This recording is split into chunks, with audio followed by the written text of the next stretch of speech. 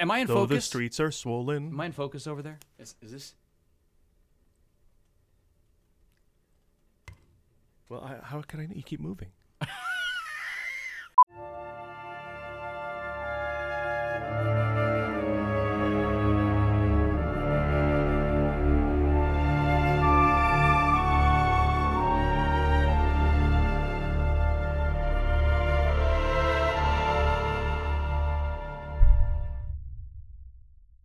We're back. We're not the same men we were 4 years ago. It's not the years, honey. It's the mileage. I think everyone's changed in the last 4 years. But we have braved the countdown waters as we counted down the Star Wars films on the eve of Episode 9, The Rise of Skywalker. And now, braving new waters on the verge of a new Indiana Jones movie, we're counting down the 4 indie films leading up to number 5, Indiana Jones and the Dial of Destiny. Paul Preston of the Movie Guys here with you, alongside me. That's me flying. I gave it too early. Do it again. Do it again. Do it again. That's what we had rehearsal. I know. We had seen rehearsal and then it didn't even matter. All right, here we go. One more time. Alongside me. Sean Blodgett of Creative Motion Entertainment. I always feel like I have to say it with some sort of like Sean Blodgett with Creative Motion Entertainment. Very serious almost. I don't know. Like a private eye. Sean Blodgett. I'm Kirk, here to Enterprise. Sean Blodgett. Something like that. Yeah, exactly. I'm so glad to be here, man. Thanks for having me. We are in the mighty Admirals Club in Burbank, California, and as of this taping, we are 86 days away. Is that correct? Wait a second. Listen. Yes, I got it here in Morse code. We are 86 days away. And I was excited to find that out because when we did Countdown to 9, we started in February because we had more movies to cover before The Rise of Skywalker in December. So we were talking hundreds of days, under 100 days, 86 days away from the release of The Dial of Destiny, June 30th. Now, we did a preview show of what this podcast is about. If you haven't heard that, don't worry. You can still listen to this show, but go back and listen to it if you'd like. I mean, you should definitely go back and listen to it. It's lots of fun, and it sets everything up. Yeah, but this is the first show about one of the movies, and we're starting at the greatest of the movies. The greatest movie ever made. Yeah. Oh, wow, we gotta unpack that. Okay. Unpack it? There's nothing to unpack. That's it. You know what? I just brought a little bag here. That's the whole thing I've packed. Clearly, we're talking about Raiders of the Lost Ark. But Sean, speaking of the Dial of Destiny, do we have any updates on that film? Oh yes, of course. Never mind. All right. So updates. New Super Bowl commercial that dropped. I think that gave us a few more images, a few more moments, stuff like that. Maybe some stuff we'd already seen, obviously. But I mean, everything I'm seeing with it, I'm really liking what I'm seeing. I think they've done a great job.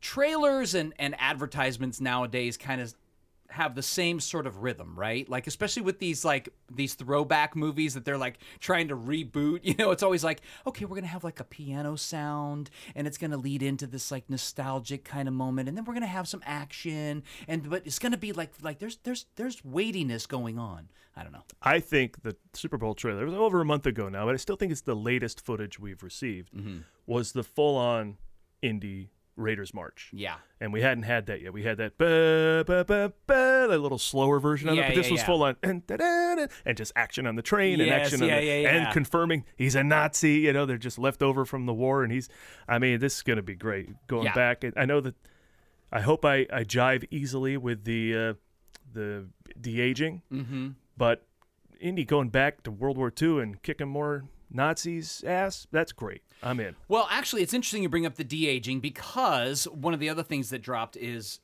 this. I don't know if you can see this there. This article, Harrison Ford, The Hollywood Reporter. I'm going to hold it up here too. This article, Harrison Ford, The Hollywood Reporter, dropped. And actually, he talks about the de-aging.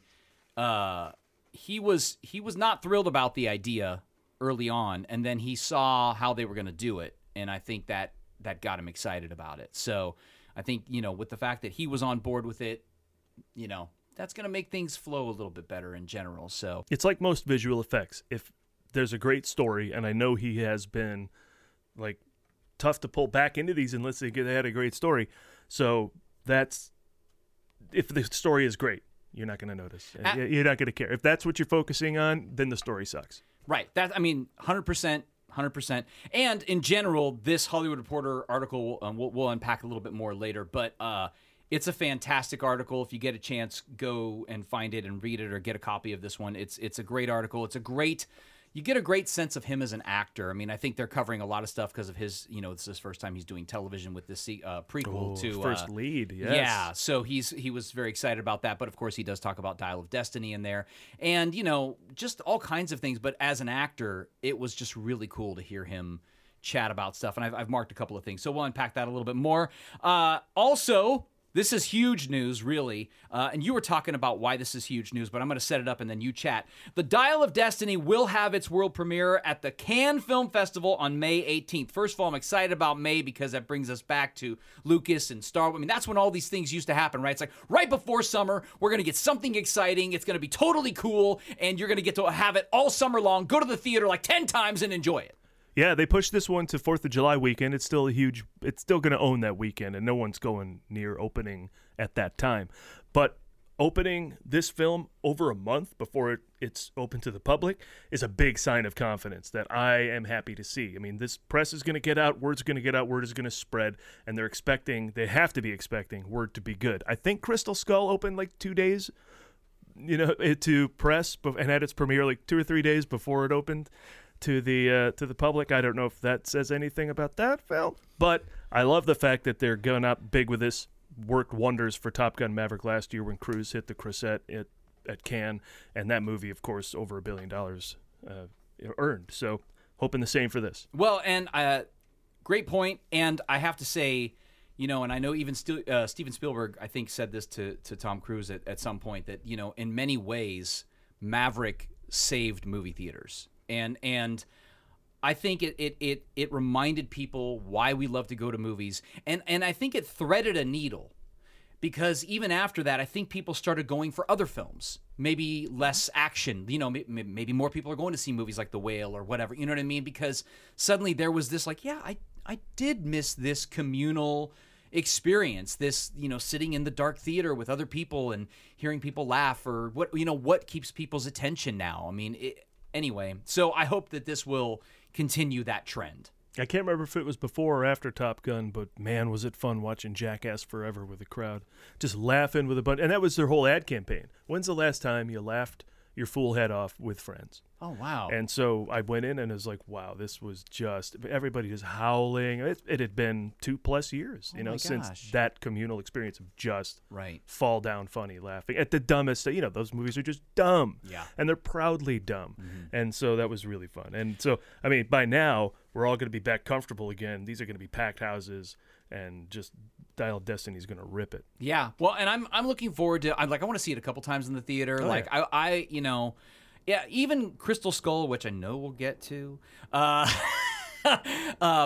You've acknowledged it. I've acknowledged. That's the first step. That's the first step. Yeah, I have to say. I mean, I wish I had seen it a few more times in the theater. I wonder if my experience or memory of it might have been different. Maybe I might have found more stuff I liked about it. I don't know. I saw it very recently. No. Okay, great. Well, that's the Crystal Skull episode, so we're going to skip that one. No, I'm joking. We are going to talk about that because I'm excited about diving into that one. Has, of course, because now with all the technology, there are a ton of behind the scenes, and so I'm looking forward to watching a bunch of that stuff and maybe getting some insights. So. Yes, first film delivered digitally too from this franchise. Oh yeah, there you go. But going back to old school film and the first movie in the franchise, you're probably wondering, what is Raiders of the Lost Ark about? Naturally, that makes us think, who are you? But even though it's one of the most popular movies ever made, we still want to recap it for our listeners and watchers because we have an extraordinary opportunity here. I mean, this is unprecedented. Yeah, we have the most famous archaeologist himself, Indiana Jones, to recap it for you. Now, this is incredible because we tried to get someone from the Star Wars franchise back when we were doing Countdown to 9, but they're all dead. I mean, it was a long time ago. The movie does lead with that. Anyway, we have exclusive footage of Indiana Jones reading from his diary, recounting the events of the story of Raiders of the Lost Ark. So let's go to that now. I remember 1936. I mean, who doesn't remember the legendary Olympics with Jesse Owens? For the first time, Hoover Dam started generating hydroelectric power. Where was I? In South America, trying to recover a golden idol from a booby-trapped Peruvian temple. Trust me, this is not why I got an archaeology degree from the University of Chicago. So who's there waiting inside for me? Belloc. This guy was so jealous of me it made his head explode. Well, spoiler alert, that's how it ended for him. Next thing I know, 2 Army intelligence guys want me to fill them in on the Ark of the Covenant. They're about as cordial as a kick in the groin and about as smart as, well, let's just say they lived up to the oxymoron of their name. But most importantly, Marcus greased a few palms, and I got the nod to retrieve the Ark before it fell into Hitler's hands, and he used it to create the most powerful army on Earth using lightning, fire, power of God or something. Well, it wasn't long until I ended up in Nepal and I reunited with Marion Ravenwood. I hadn't seen her since she was, well, I'd find myself in a bar fight that would make Ernest Hemingway jealous, trying to get my hands on the headpiece of the Staff of Ra. A Gestapo agent named Tote grabs the medallion and the image gets burned into his palm. Good thing the medallion didn't hit him in the jaw or his face may have melted. Well, spoiler alert, that's how things ended for him. After traveling a long red line across the map, we end up in Cairo and I get to reconnect with my old friend Salah, who tells me the Nazis, with Belloq's help, are digging in the desert trying to find the Well of Souls, where the Ark is kept. Salah and I find out that because the burns on Tote's hands don't reflect both sides of the medallion, they're digging in the wrong place. And oh yeah, Marion died. Eventually I share a moment with the best supporting actor in any story, John Williams' score, and find the location of the Ark using the correct size Staff of Ra in the map room. But as soon as we retrieve it, Belloq locks me in the tomb with Marion. Oh yeah, she's still alive. We eventually smash through the wall, and in a moment depicted far too simply in certain historical texts, I quote-unquote capture the truck carrying the Ark. The real story? I threw 7 Nazis out of a moving truck, knocked other vehicles and motorcycles out of the way, survived being thrown out of the window and dragged behind the truck, and even drove over one guy before stealing the truck entirely. Next, I end up on a U-boat with Chocolate Mousse from Top Secret and other sailors. Until, yep, the Nazis. Again. I have to ride their submarine to a Greek island to stay on their tail. And this isn't shown, but that involved holding my breath for 90 minutes. True story. Once there, I threatened to destroy the Ark with a rocket launcher, but I don't because the Nazis are my ride back to the mainland. And eventually, in a spiffy ritual, Belloq opens the Ark only to find inside it sand. Turns out, there is the lightning, fire, power of God or something I predicted, and it was enough to make Colonel Dietrich of the Nazi army jump out of his skin. Well, spoiler alert, that's how things ended for him. Eventually, the Ark is stored in a warehouse, where it will be examined by top men. You can hear more about their story in the sequel. Top Men, Maverick. Well, there you go. I mean, that was incredible. We're all I mean, like, he's right there. Yeah. And I mean, this like intimate, like home movies or so. I don't even know how. This is incredible. That was him. That was so cool. That was Indiana Jones. That was so as cool. far as you know. Before we share our thoughts about this incredible, fantastic, amazing film, I want to mention that I had a great opportunity with this. I got to share this with my family, with my daughter and my son. I took my daughter, and we met you at the New Beverly Cinema. I always get the name wrong for some reason. Quentin Tarantino's movie theater. And we went to the New Beverly Cinema. This was her first time watching a movie projected on film. And, of course, it was her first time watching Raiders of the Lost Ark. Now, let me just say, everything has to be on film at the New Beverly. This is Quentin's requirement. So if he doesn't have it, and he has a lot of his own prints, right, he can go out and get it. And so you never know what you're going to get. But sometimes, like I saw a very pink screening of Stripes, but it didn't matter. Didn't matter. We were watching Stripes, so who cares? But that's the deal at the New Beverly, and the programming there is always fantastic. February was different Indiana Jones movie every weekend, Saturday and Sunday matinees. Yeah, Incredible. Unfortunately, I wasn't able to go to all of them, but at least seeing my favorite one, Raiders of the Lost Ark, back on the big screen, projected on film. And I think it was Quentin's actual, it was his print, I guess.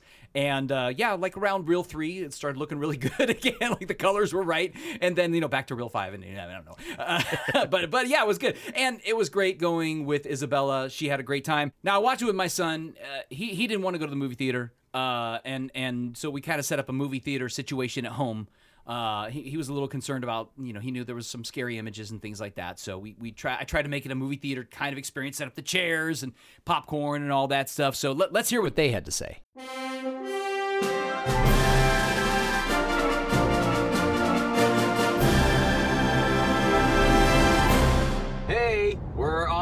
way to go see Raiders of the Lost Ark. So excited. Woo! It's going to be awesome. I've got my fabulous daughter here. It's going to be her first time, and I'm excited to see what she thinks. I'm very excited to see it. Woohoo! Woo!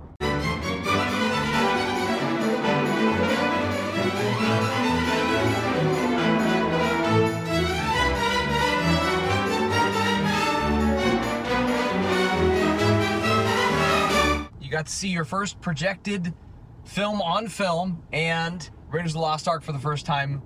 What did you think? So let me just start out and say it was just like it was a beautiful experience. When it's on film, it's just a different vibe than just having it being electronical and like so modern now. It's a different feeling, and it's more, I don't know, there's just like something about it. It feels more like united with the people around you, and it's really nice. And second of all, I absolutely loved the movie.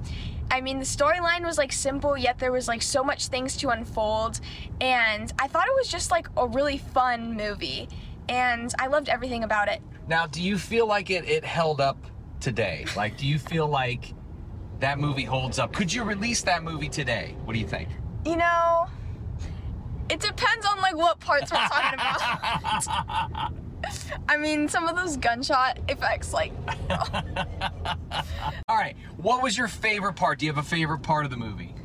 I really like the adventure aspect of it. Just like him being like this cool hero, and it's so cinematic in that aspect. And like now I feel like it's known like as cheesy if it's, I don't know if it like goes out like perfectly, but like him just like being like the cool hero guy is pretty cool to watch.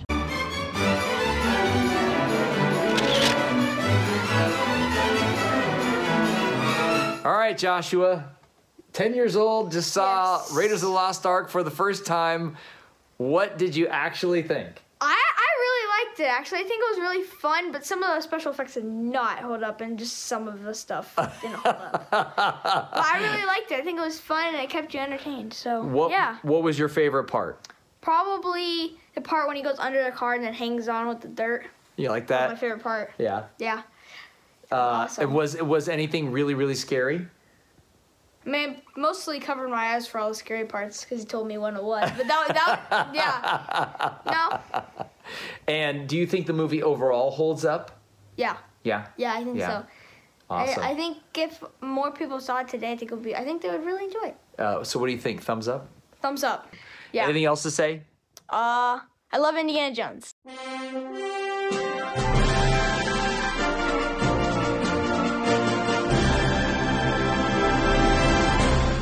I mean, so there you have it, right? It's essentially what you, I think, once called the very young Indiana Jones Chronicles. Right? So yes. we'll go with that. I mean, it was really interesting watching the movie with them. And it was really hard to not, like when Marion dies and then she doesn't. Right. You know, that like I remember even sitting in the movie theater and Isabella's next to me and she even turned to me like, she dies?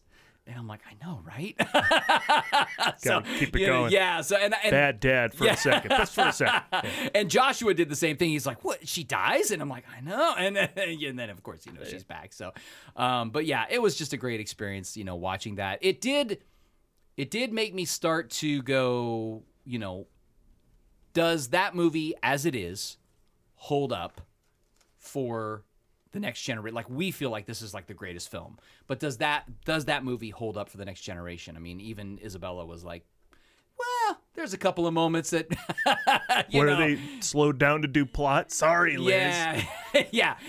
I mean, it's it's one of those things, but I think it's just movies are different now. And before we get into all the minutia, because I know you've got lots of information to dig into, I was thinking about this thing because I've got a friend of mine that's working on a motion picture that's going to be on film that we're going to actually shoot on film, and it's super exciting. But it got me thinking about this process of filmmaking and media creation, the different way that you use a camera when you've got film versus when you're shooting digitally.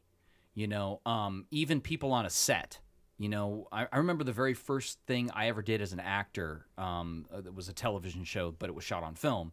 And the first time I heard, and I was like, "Oh my God! Okay, I'm gonna shoot the scene." You just like immediately get this like sort of I mean, everything's on the line, right? Everything's on the line, and film is expensive, and it's, whereas digitally, it's like, you know what, we'll do another take. I mean, of course, they still have crews to pay for and all of that stuff, but I think if you look at the difference in the filmmaking, it's great that we had that foundation because it's influenced how we make films. Doing shots that are oneers, you know what I mean? Getting the camera to move with a dolly or whatever, or doing Steadicam stuff, and trying to get this more cinematic one-shot feel or racking focus, or these kinds of things that to me are what cinema is, and certainly we see that in Raiders of the Lost Ark. It was also because it was film. We're like, we got to get this long scene. We've got this whatever 1,000-foot reel, and we got to get it all in. So we're gonna do this as like we're gonna get this, and boom, we're done. I mean, listen, you've been on vacation, and you say, "Could you take my photo of me and my family?" Sure, and they hand the camera back. They took 30 photos. Right. Maybe do 2 good ones. Yeah. That's what film made you do on the Yeah. set. We're gonna do these 2 really good shots. Yeah. And make sure they're great. And I'll take Douglas Slocum's photography here at Raiders, and I think he did both of the sequels, over Kaminsky. As much as Janusz Kaminski, who shot Crystal Skull, is a genius and worked with Spielberg on Schindler's List and all these other things, there's a different look, man. There's a different look. First of all, real locations. Second, and then real film. And, Slocum's photography just looked fantastic. That's really interesting. I mean, I was watching in preparation for this some behind-the-scenes stuff that I had never seen of Raiders of the Lost Ark, and they were talking with, Douglas Slocum. Is that how you say his name? Didn't use a light meter. Yeah, I mean that alone is amazing, Crazy, right? yeah. But I think part of that too was a testament to his ability as a DP and his team, right? Because I think he had worked with his camera team for some time. They had a history together. They knew what the rhythm was, and they just knew how to get good images. And that was the other thing. I'm sort of jumping ahead, but watching Spielberg in this behind the scenes stuff, it hadn't really occurred to me because we've been in this world for so long of digital stuff, even. Having video playback with when you're shooting film or some sort of, you know what I mean? Some sort of video monitor, the directors of these films didn't always have a monitor. They're standing by the camera and they're just looking, next to the camera and kind of seeing what the lens is capturing. So, I went to a Q&A to back up your point with editors of famous directors, and Joel Cox was there talking about working with Clint Eastwood, and that's how he does. He just watches. He's worked with these dudes for 40 years. He watches the actors, and he just turns. He's, "Did you get it? Yep. Moving on." Like that's if he knows, they'll get it. They're his guys. They've been, the team forever. Yeah, and if he likes what the actors did, we're good. I mean, I think it's a good lesson for newer directors, younger directors, people that are making massive amounts of content for Netflix or Prime Video or whatever, streaming platform. I came across a video, just a quick YouTube short that I found with Quentin Tarantino. He was at some Q&A and he was saying, I like to come out from behind the video monitor. I like to stand near the camera. He's like, guys, just you've got the shot, you've got the frame, you already got the frame. Just watch what's going on. He kind of laps into Tarantino when you say things that he said. You can't help it.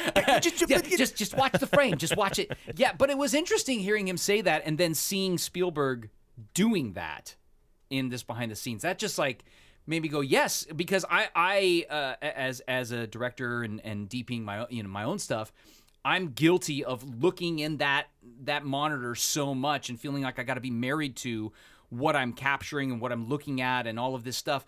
And sometimes that's because I'm looking at maybe technical things or whatever. But when I'm directing something, it reminded me that like you gotta be aware of the performances. You gotta be aware of what's really going on. I think that's why he was able to get good performances from these actors. So I think Alexander Payne did that on The Descendants too. I heard about that.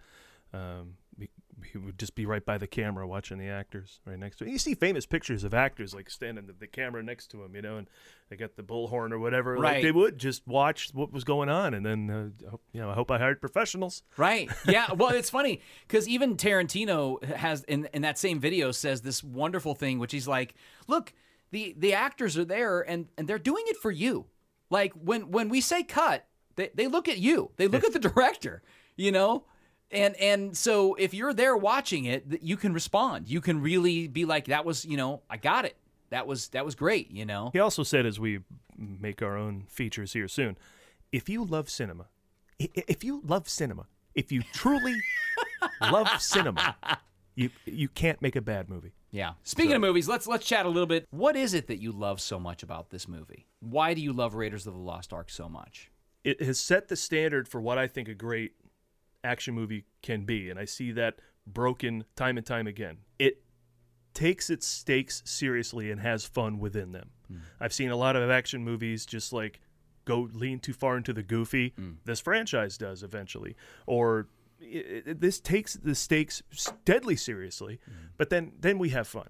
If you can take that part serious and then have fun, you don't have to crack jokes or do all sorts of stuff, that lightens the seriousness of the goal, Right. But then we have tons of fun around the outside. Then you can have lighthearted moments within the raising of the stakes. I mean, the moment when they're in the Well of Souls and the Nazis are up there and he's like, son of a bitch. That's a character. That is a great, honest moment, right? Because he's like, what's going on? Well, how am I going to fix this? And that's because the script is playing with character, not to the detriment of the story. Right. It's enhancing a character, giving him funny lines like that, having Marion say funny stuff, and the only two goofy parts I think are the hanger and the monkey doing the Heil Hitler salute. But I don't even think that's that. I don't even think that's that goofy. They don't derail it. No. They still don't derail. 50 takes, by the way. 50 takes to get the monkey to do. Is that right? Yeah.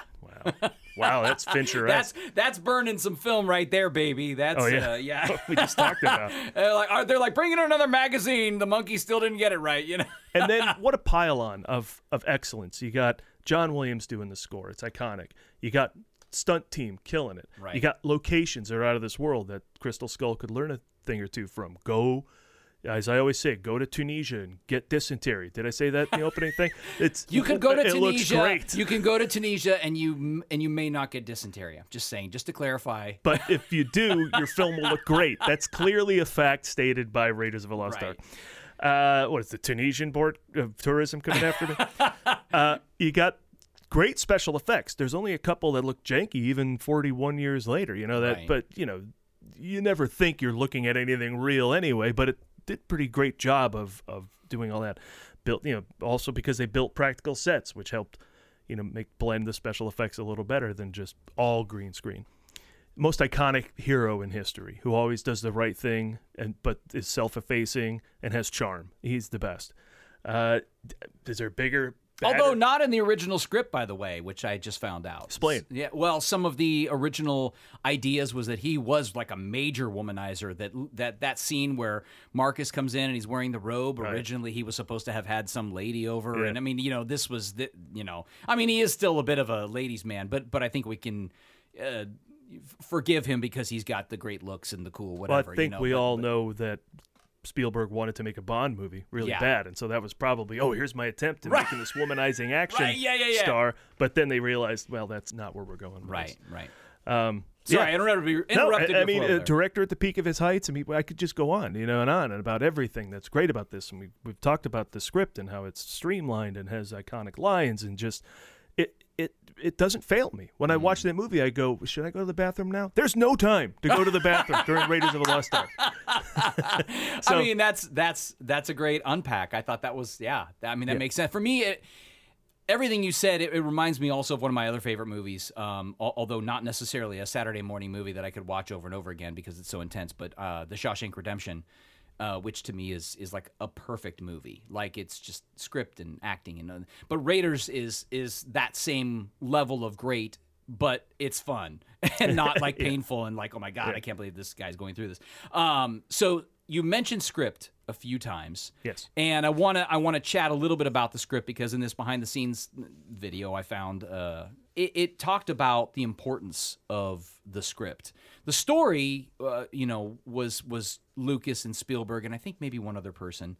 Philip Kaufman. Yeah. Who's no slouch. The Right Stuff, Invasion of the Body Snatchers, and Unbearable Lightness of Being. Again, not just like that guy. Right. Just in the story aspect. And then not everything else, and it still is this amazing movie. Just great.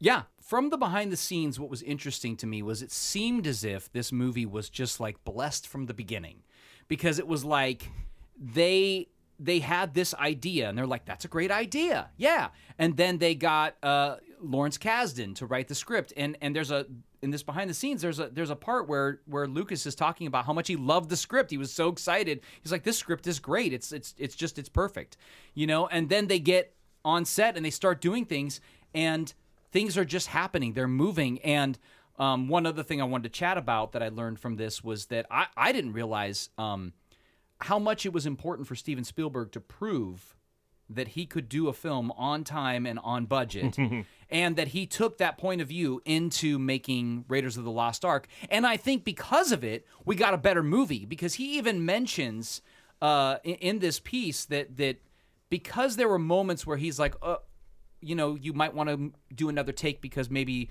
it was too dark. The DP comes and says, oh, it's too dark. Well, we're going to have to, you know, print that at a stop higher because we're moving on. Because he's trying to be good with his time. And I think in the end, you know, it's those kind of moments and sacrifices as a filmmaker where you have to really put on that creative hat and go, okay, how are we going to make this work? We got to do this. We got to do that. Boom, boom, boom. I worked on a short a few years ago that had a fight scene. And, you know, they had choreographed some stuff, and, you know, there was this whole plan to shoot it a certain way. And I was like, look, this is not working. I told the director, I'm like, this is not working. Here's what we need to do. We're gonna do this multiple times, and I'm gonna do a wide. I'm gonna follow each character. We're gonna get a bunch of coverage, and of course I was also editing it, so I knew what I needed, and that's what we did. But it was because we were like, we need to end the day. We were like, we were right at the edge. We have 45 minutes to get all of this stuff, and I'm like, great, we're doing this. Boom, you guys get over here. It was just like, let's drive it. But that's, to me, where the creative moments come out. And then in the end, it looked great. I was really happy with it. And so, you know, again, with Spielberg being like, okay, I'm going to be on time, I'm going to be on budget. And ultimately, they were even ahead of time, I think. And I think they came in under budget, I can right? give you the stats on that. Yeah, let's hear it. Michael Eisner gave him the green light to make the film, who was working at Paramount at the time. But in fact, how about this? He brings in Frank Marshall to make sure this production stays on. Then, of course, this becomes like one of the greatest producing partnerships of all time between Spielberg and Marshall. Right. But Eisner mandated an 85-day shoot. Spielberg self-mandated a 73-day shoot. And I think he hit that. And then, I mean, this is coming off of 1941, right? So I'm not surprised he self-mandated this. He's like, I got to get myself back on track. Lo and behold, he kind of did. Yeah. Because Raiders, E.T., Temple of Doom, Color Purple, I mean, he just went on a run. So Color Purple is another great, just a great film. Let's talk a little bit about some of the characters in Raiders of the Lost Ark. Of course, we've got our hero, and we've got our female lead. But she's not really a damsel in distress. No. I mean, although she has her moments where maybe she might utilize some help, but clearly, right out of the gate, Marion is she is strong. She's powerful. I mean, what do you think about this character? Well, it's a perfect introduction because first of all, it sets her up as, oh, she's tough as nails and she's kind of like sexy at the same time. And that sets up her being able to take a drink for when she has to put one over on Belloc later in the film. It's perfect. Right. Like the introduction of Marion is perfect. And she doesn't just whine and complain. She grabs a frying pan when necessary and hits the guy she has to. You know, she's knocking guys out in the tavern shootout as well, you know, because it's pretty much Indy against everybody. If she doesn't smack a guy in the head with a torch or something, you know, that there's trouble. So she mixes it. I mean, I think everybody just found that, you know, to be very attractive, that she would jump in the mix and, you know, be tough. Since we're talking about characters and we're talking about Marion, another piece from this behind the scenes video, I was amazed at watching Spielberg's direction with the actors. Especially being such a Lucas fan, I know he's not always in there. Like, he might be like, all right, so you're going to do this thing, and you're going to, you know, and that's the whole, like, direction, right? Spielberg's, like, in there, like, okay, you're like, you're like, let me, you know, like, you know, I mean, he's doing it, you know, I mean. And, what is the screaming? The actors get overwhelmed? I think it was the snake moment, you know, in the Well of the Souls. He's telling you know, he's like telling her how. You know, I thought the actors were reacting to him like, "Get out of my face, Steve! You're so intense." Oh, no. No, I mean, he was never mean. I mean, definitely, you see him on set, and this is a man who's kind and friendly and fun, and and he's just, he's making a movie and he's having a great time doing it. But he's in there and he's giving like acting notes, like really diving into these things and staging things. The sequence with the drink with Marion and the other person who's drinking, that whole thing with her taking the drink and turning it over and setting it down, that was all direction. That was him telling her, this is what I want you to do, and then she did it. And she played all of these moments. So it's really a testament to both of them. He was like, this is what you do, and then she carried it out just perfectly. So I think it really shows, because you wonder about our favorite directors.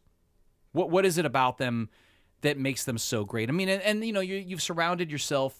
You're on set. You've surrounded yourself with all these great craftsmen and technicians and people that are just fantastic. But what makes these folks so great? What is it that stands out? And for me, these were the moments that stood out. He's really in there with every single thing. Like, oh, okay, we've got these squibs over here that are going to explode on this wall. And how many do we have here? And he's in the minutia of everything. And I just thought that was really fun to watch. Like I said when we started this in our first episode, I really don't know a lot about Steven Spielberg as a director. I know his movies, but I haven't watched as much behind the scenes. So it's been fun to delve into how he works and who he is, and it's amazing. Did you see The Fabelmans? I did. Yeah, so you get to meet the little kid that's still in there making his first musical in his 70s. On the set of West Side Story, he was giddy as hell. He's never made a musical. It's something he's always wanted to do since the opening of Temple of Doom. Right. And, that kid is in there. So. Oh, that's interesting. I didn't know that connection. I love that connection. Yeah. Oh, that's going to be a Temple of Doom moment. All right. I love it. I love it. Oh, you chatted about locations. I thought it was interesting, too. I didn't realize that originally there were more locations even, but they were like, I think cost prohibitive at a certain point. Like, well, we're going to truncate this, and this is going to be everything, So, and that's kind of what they did. But real locations. I can't believe I went to Kauai and didn't visit Raiders of the Lost Ark scenes or Jurassic Park. When I went to Kauai, it was years ago. It was like 16 years ago or more. I went to just, waterfalls, right, the canyon, right, the beaches, the lighthouse, da-da-da. But boy, now today I would have been all about where they shot all these great movies, I have a buddy of mine that did do that tour, and I think he even swung and did the jumping into the water. Oh, yeah. Nice. Nice. Oh, jealous of that. So, yeah, that's a real, real locations. I've been watching, like a lot of people, I've been watching The Mandalorian, and I think that show has gotten better. And I think part of why it's gotten better is they're starting to use some more actual locations, and the moments when it's the video wall, which is amazing technology. And it does fool me pretty well, I have to be honest. I didn't like The Mandalorian because they always talked about what they were doing, and that's bad script writing. But anyway, go ahead. There you go. Well, I will say, I think the video wall is actually not as good looking in the Obi-Wan series. I know we're jumping around, but yeah, but my point is locations, real locations, as you said. You heard my speech. It makes sense, right? Because at the end of the day, if you've got a great location and you've got good actors, or great actors, you've got a great script. Those are the elements you need, right? Because then it's like you turn on the camera and you capture the moments. Of course, you still need people who know how to put the camera in the right place and all that stuff. But yeah, man. Location. Yeah, but of course, Adam Witt, who is also one of the big movie guys I do the Ford Fiesta with, would always say, well, look, they shut a practical door on Harrison Ford's leg and they had to delay Force Awakens shooting for so long. Wouldn't that have been great if that was a digital door? I guess I get your point. But no. I feel like that's a hasty generalization. I could be wrong. I think it was said for comedic effect. Okay, all right. That's the correct There you response. go. All right. There we go. All right. Of course, we would probably get in some deep heat if we really didn't focus a little bit on the amazing score. John Williams, amazing score. It's a hero theme, right? And there's I will say he does rip himself off a little bit with the Marion love theme is a little reminiscent of Leia's theme. But Or even Superman a little. oh, okay, yeah, got that. Yeah. So He's got his thing. He he's always got does. his thing. I mean, But I heard the theme for Phoebe Waller-Bridge's character, whose name is escaping me, for Dial of Destiny, and it's different. It's a little pluckier, I Yeah. think, and her character might be as well. I'm excited about her character. I mean, there's been, the people that are being really negative, which bugs me. But it's like I think it's going to be great. I'm excited about her. I haven't heard of character, those people. Screw those yeah, people. that's right. That's right. But of course, yeah. I mean, Williams is the guy, and that score, that march is just. I mean, wow! You play that thing at the Hollywood Bowl when he plays there every summer. Yeah. Everybody goes nuts. It's a must-have. It's great. Yeah. What we got to talk about Ben Burt, because of Oh! course the great Ben Burt, Yes. the sound effects guy behind R2D2 and WALL-E, of course, going above and beyond, going out and hitting the electric wire to whatever. I mean, when we were to make kids to watching make that, you're like, that's how they blasters. did Yeah. Come on. So it was involved here. He ran here. I'll tell you how he did some of these. Okay. He ran his hand through cheese casserole and wet sponges to make snakes slithering. The rolling boulder. And then you can learn this if you go to the if you go to the Motion Picture Academy Museum here in Hollywood at Fairfax and Wilshire, what movie do you think they use to show you how they add sound to film? Of course it's Raiders, and of course it's the opening scene, and they show you this, which I read about before, and then I went to see them. They have footage of them taking a microphone and holding it down by a tire and just driving a truck through gravel. That's how they got the rolling boulder sound. Actually, I'm wrong. It was a Honda Civic. Honda Civic. But still, it's heavy enough to crush the gravel and give you the rolling boulder sound. Oh, wow. And so that thing is amazing, though. They show you, here's the on-set sound, here's when they had sound effects, here's when we had music, here's when we had sound effects, yeah. here's when we had ADR, here's when and then suddenly, the whole thing. And you got, just this incredible team putting that together. People forget, by the way, about the importance of sound. They take it all for granted. And there was that thing when we used to do special effects stages at Universal. There was that thing, sound is half the picture, backstage. And it's true, right? I mean, sound is half the picture because it's so much of what you're experiencing, from the music, connecting with your emotional tone and your feeling about it, to hearing these sounds and all that stuff. Yeah. And he hits the leather jackets with a baseball bat, and what do you get? Punch. That punch, it's not. Yeah. I mean, it's such a great sound. It is such a great sound That's the effect. best. So Ben Burt, legend. Yeah. And if you like Ben Burt, also at the Motion Picture Academy, he made a 25-minute movie that is a montage of the greatest science fiction movies of all time. Oh my gosh. great. Oh, I gotta go there. Yeah. I know this has been unpacked a bunch, but maybe we should chat a little bit about it. The casting. If Tom Selleck had done this movie, I question whether or not it would have been the iconic, would we be doing Dial of Destiny today? I think Tom Selleck's a great actor. I love him in the things I've seen him in. This is no slight to him, but I just think, Mr. Ford brought the goods. Yeah. Yeah. There's something about the underplaying, I think, that makes Indiana Jones even a little more iconic. Yeah. When you see somebody, I'll always give shout out to Taylor Kitsch and John Carter, this universally reviled movie that I didn't think was all that bad. And what I liked about it was his sort of underplaying the hero character. He's tied to a rock and this giant monster comes out of the cage and is going to come kill him. So his response is just that's totally what Indy would do if he's he does it on the bridge too. He's he's got two guys on either side of him at the end of Temple of Doom, and he has that vibe. So I just think that underplaying is what made him such a legend. Now, would they have gotten the same performance out of others considered? Nick Nolte, Tim Matheson, Peter Coyote, Nicholson, Jeff Bridges. Maybe. Jeff Bridges. Because, it's hey, man, he's very laid back dude. Jeff Bridges, yeah. He could underplay that. It is amazing how much of just Harrison Ford's personality is in Indiana Jones. Yeah. Yeah.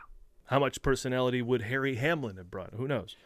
But, and of course, the crazy story, I believe, is on the internet. So, Sean, it's got to be true. Of course. Everything is true on the internet. Is that, Selleck dropped out of consideration. Then a writer's strike pushed off the debut of Magnum P.I., so he could have shot it.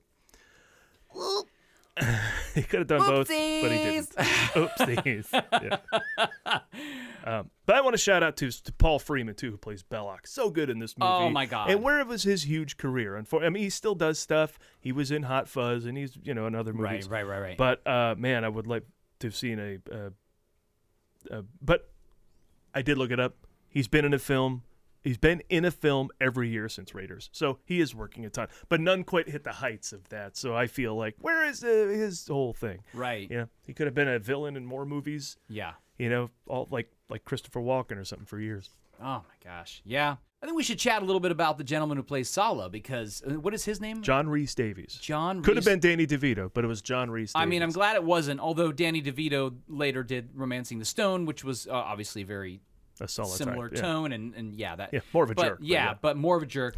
Sala is just such. I mean, what's interesting about his portrayal of this character, at least from my perspective, is, sometimes you see characters on the screen and you're like, that must just be that person. Like they must just be that. I don't know if that's true or not for him. I hope so. But he just seems like that's the guy, know? Yeah, So- and of course he was in Lord of the Rings now too. So it's one of the most, two of the biggest franchises of all time. Legend, John Rhys Davies. Put the name in your mouth. John Rhys Davies. John Don't Rhys ask me Davies. what's his name You're in the right. future. I'm sorry, John Rhys Davies. There you go. I repent. So, highest grossing film of 1981, but people were looking forward to Superman 2, right? That was the thing? That was the shock. Huh. Yeah. And Spielberg, like I said, didn't look back after that. Wow. Yeah. That's really interesting. Yeah, that's cool. And then, so what about the Oscar thing? So it did get nominated for some stuff? Or, Have you seen Chariots of Fire? yeah, I'm familiar. Have you seen it? When I was a kid. Okay. Yeah. I will not see the movie that beat Raiders of the Lost Ark for Best Picture. How dare you? Chariots of Fire. Nope. That's pretty funny. So, yeah, that That's- won. It was nominated for 8 Oscars. It won for...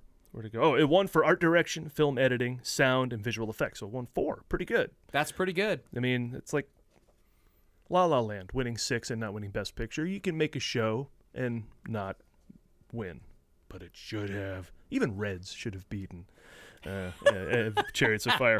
Anyway, and I say that all, of course, still without having seen it, so I know I'm a jerk. But What is this note here? Lucas holds a Guinness World Record for box office as a screenwriter. What? Can you unpack that for me? Yeah, because he wrote all those Star Wars movies.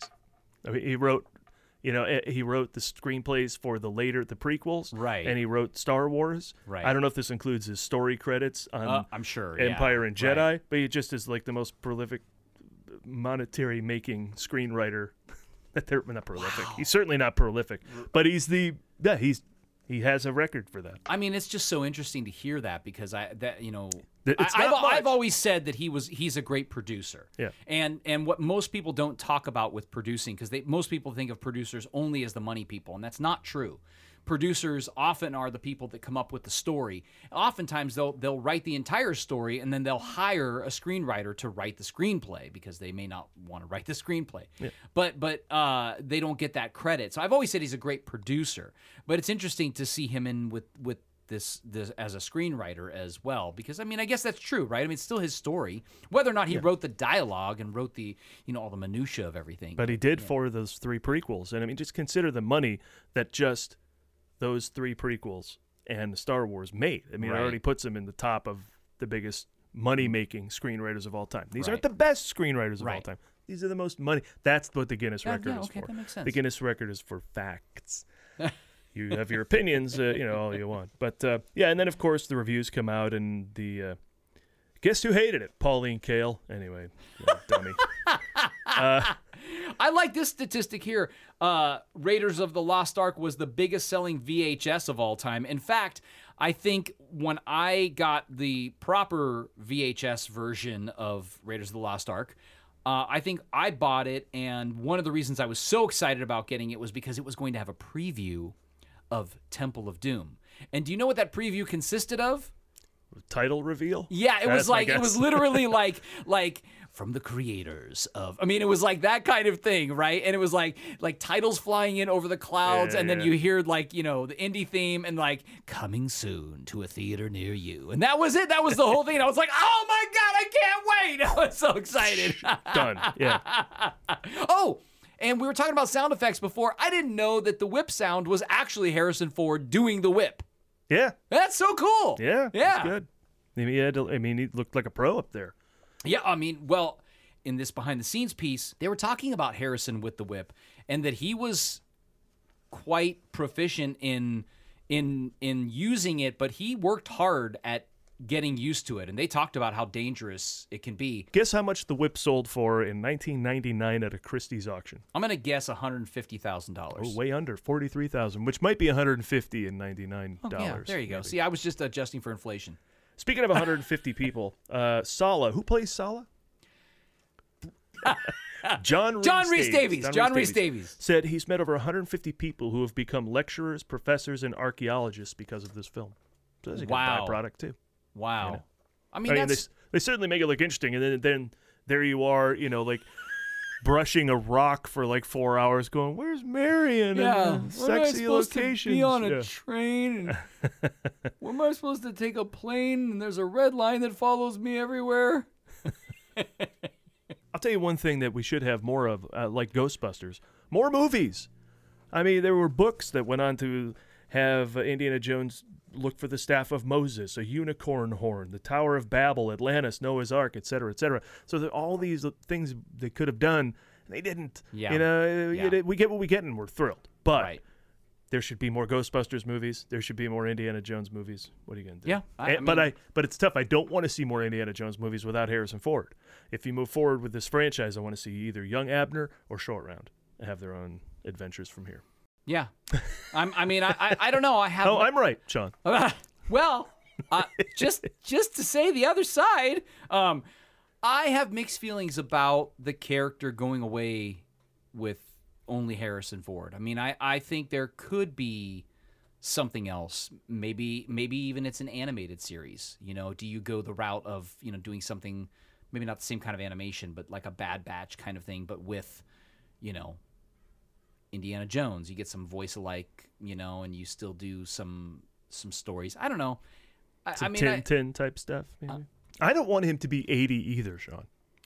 Look, I mean, there's a lot about age to unpack, and we don't have time for that. I just am impressed that the MCU signed him up to be Thunderbolt Ross, because it's like, you sign someone up for the MCU, you're talking about 10 years. Right.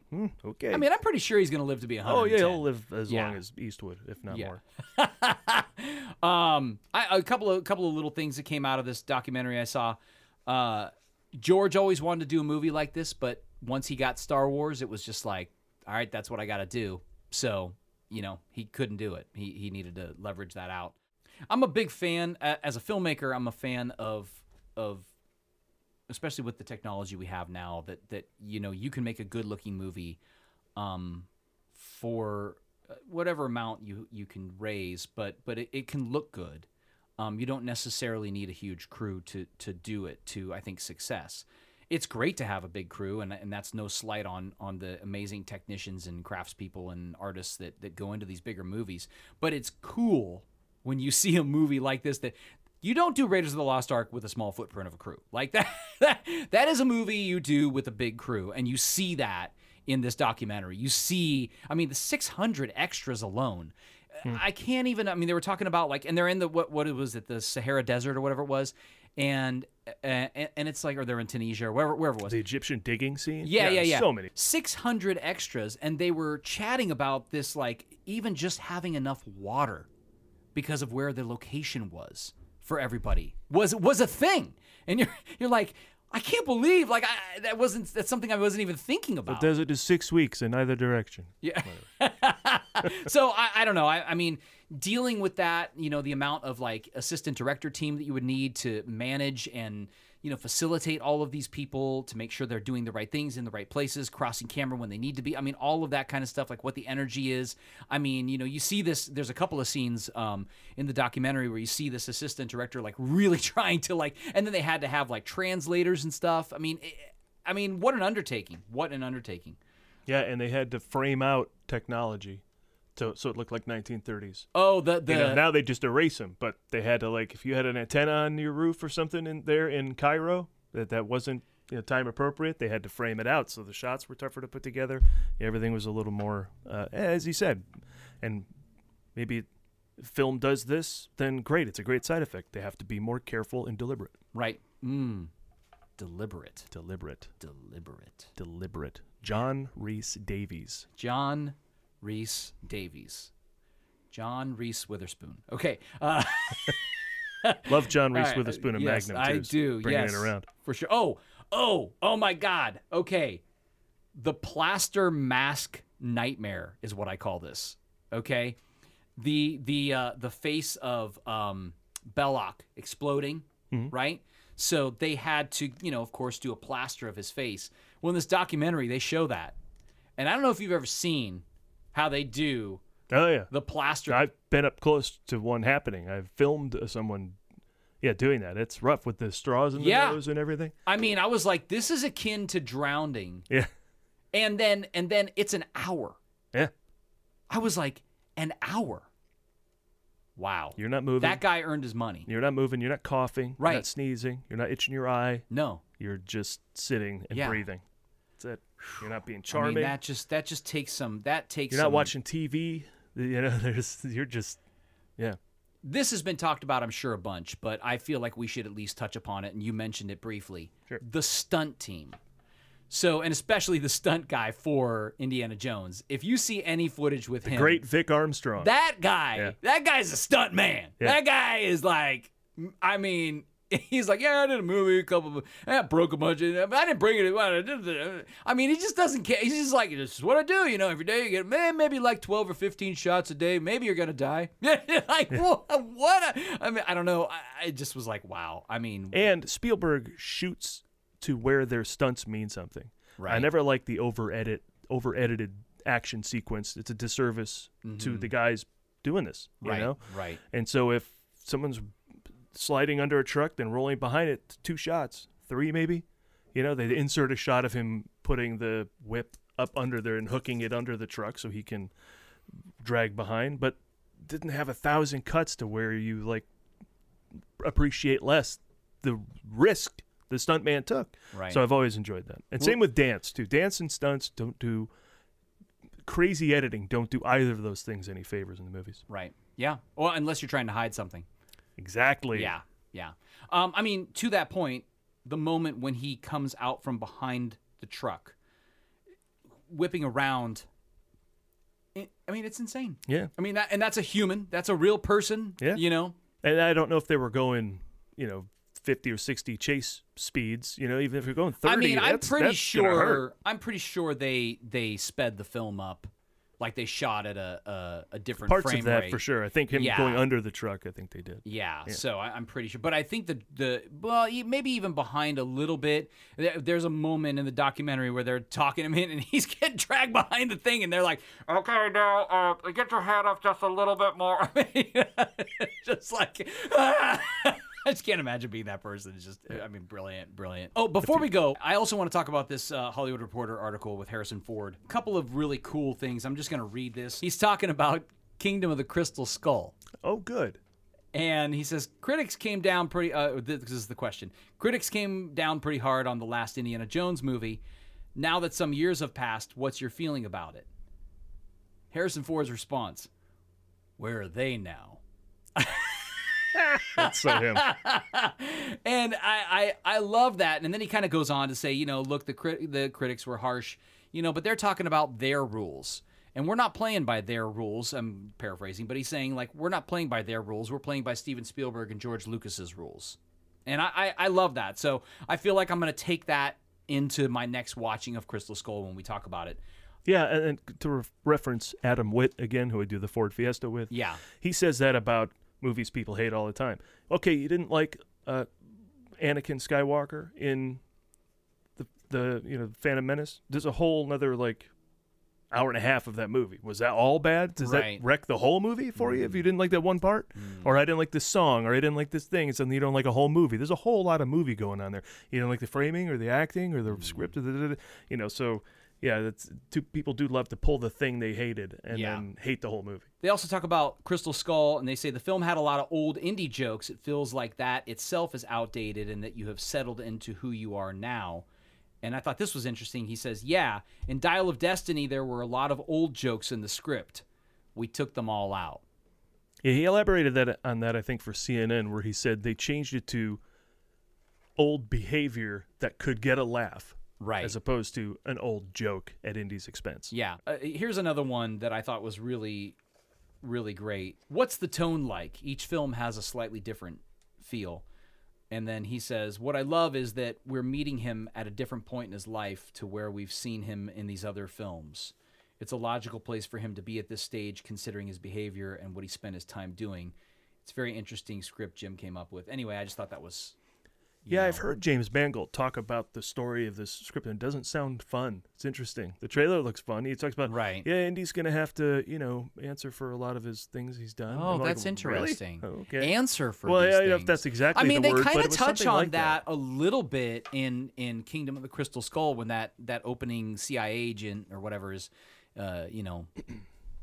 chatting with him and talking to him and what's this and what, and he doesn't know who he is. Yeah, they certainly bag on him like they don't know that he's the guy who saved the world from Hitler's reign by stealing the Ark. But right? Anyway. Yeah. So anyway, if you get a chance, check out the article. In general, it's great. He says some other wonderful stuff about, I think he says some great stuff about acting and about just playing these truths, right? Playing these characters and anyway. And he says he hasn't played the old man yet. And when you watch him in Shrinking, he's the old man. His character's got Parkinson's. He is super dry funny. That's a good show. So I recommend that. That's awesome. I have to check that out. I do want to see that. Well, what else could we say about Raiders of the Lost Ark? We could go on and on about the South Park recuts or the Big Bang Theory's dopey idea that Indy accomplishes nothing in the film. The Atari games. The hat and jacket and the Smithsonian. By the way, I'm going to just right here say that her theory in Big Bang Theory that Indy accomplishes nothing is wrong. Of course. And here's why it's wrong. Okay. He found the Ark because he went to Marion and he got the medallion. Correct. And they read both sides. The Germans didn't know that. They didn't have that information. They didn't even know how to get to Marion. They didn't know that information. Yeah. So ha! Yeah. They're digging in the wrong place. Indy says that with Sala, who was played by Bryce Dallas Howard. Okay. So anyway, John Rhys Davies. It all comes down to that. They were digging. Did I in get the it wrong right? place. You did. I did. They were digging in the wrong place. Yes. Anyway, well, there's so much more we could say about Raiders of the Lost Ark, but let's wrap up this second Countdown to 5 podcast episode. Come back in the middle of the month ish. We'll get them done. Yeah. We'll get them out. And we'll keep putting out shows until the Dial of Destiny comes out, and by then we will have covered everything and one episode about Dial of Destiny. That's right. We got to unpack that after the release. Besides these profiles of past films, of course, we're keeping you up to date, like we did here with the news about the Cannes Film Fest. Everything that's going on with the new movie as well. Once again, I'm Paul Preston, and I'm Sean Blodgett. Please be sure to chime in with your thoughts at themovieguys.net. at countdown5show@gmail.com or on social media, which includes facebook.com/countdown5, at countdown5 on Instagram, and at countdown5 show on Twitter. I can't believe somebody got that. Someone get countdown to 5, or what are they counting down to? Whatever. The countdown to the years ago we counted down to the 5th Fast and Furious movie. Now there's more. We're doing countdown to 13 or whatever the hell number they're on. And of course, you can get the show on YouTube, iTunes, Spotify, Podbean, and of course, themovieguys.net. Plus, all the old episodes of Countdown to 9, which if you haven't seen, check them out. I think they're really fun. We also had some really cool guests who were involved in some of the Star Wars movies, so check them out. You're going to love it. And Sean, where can people find out more about Creative Motion Entertainment? Oh, yeah.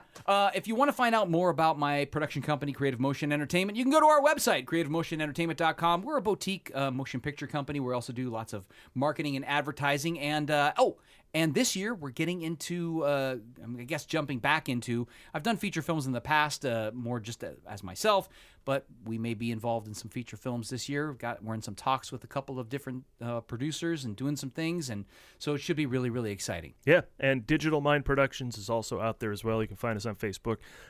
Short that I just made, we took to the... I see. Well, like it sounds. I mean, you have to say we because that, right? Look, we have a company. I have an official name. It's not just. Okay, it's mostly me. I mean, I have some people, but we just went to the Phoenix Film Fest with a short, so now we're gonna looking at the first feature as well. But that's a wrap. Join us next month as we take a deep dive into Indiana Jones and the Temple of Doom, where we will. Sean, what are we gonna do for that show? I don't know. I'm making this up as I go.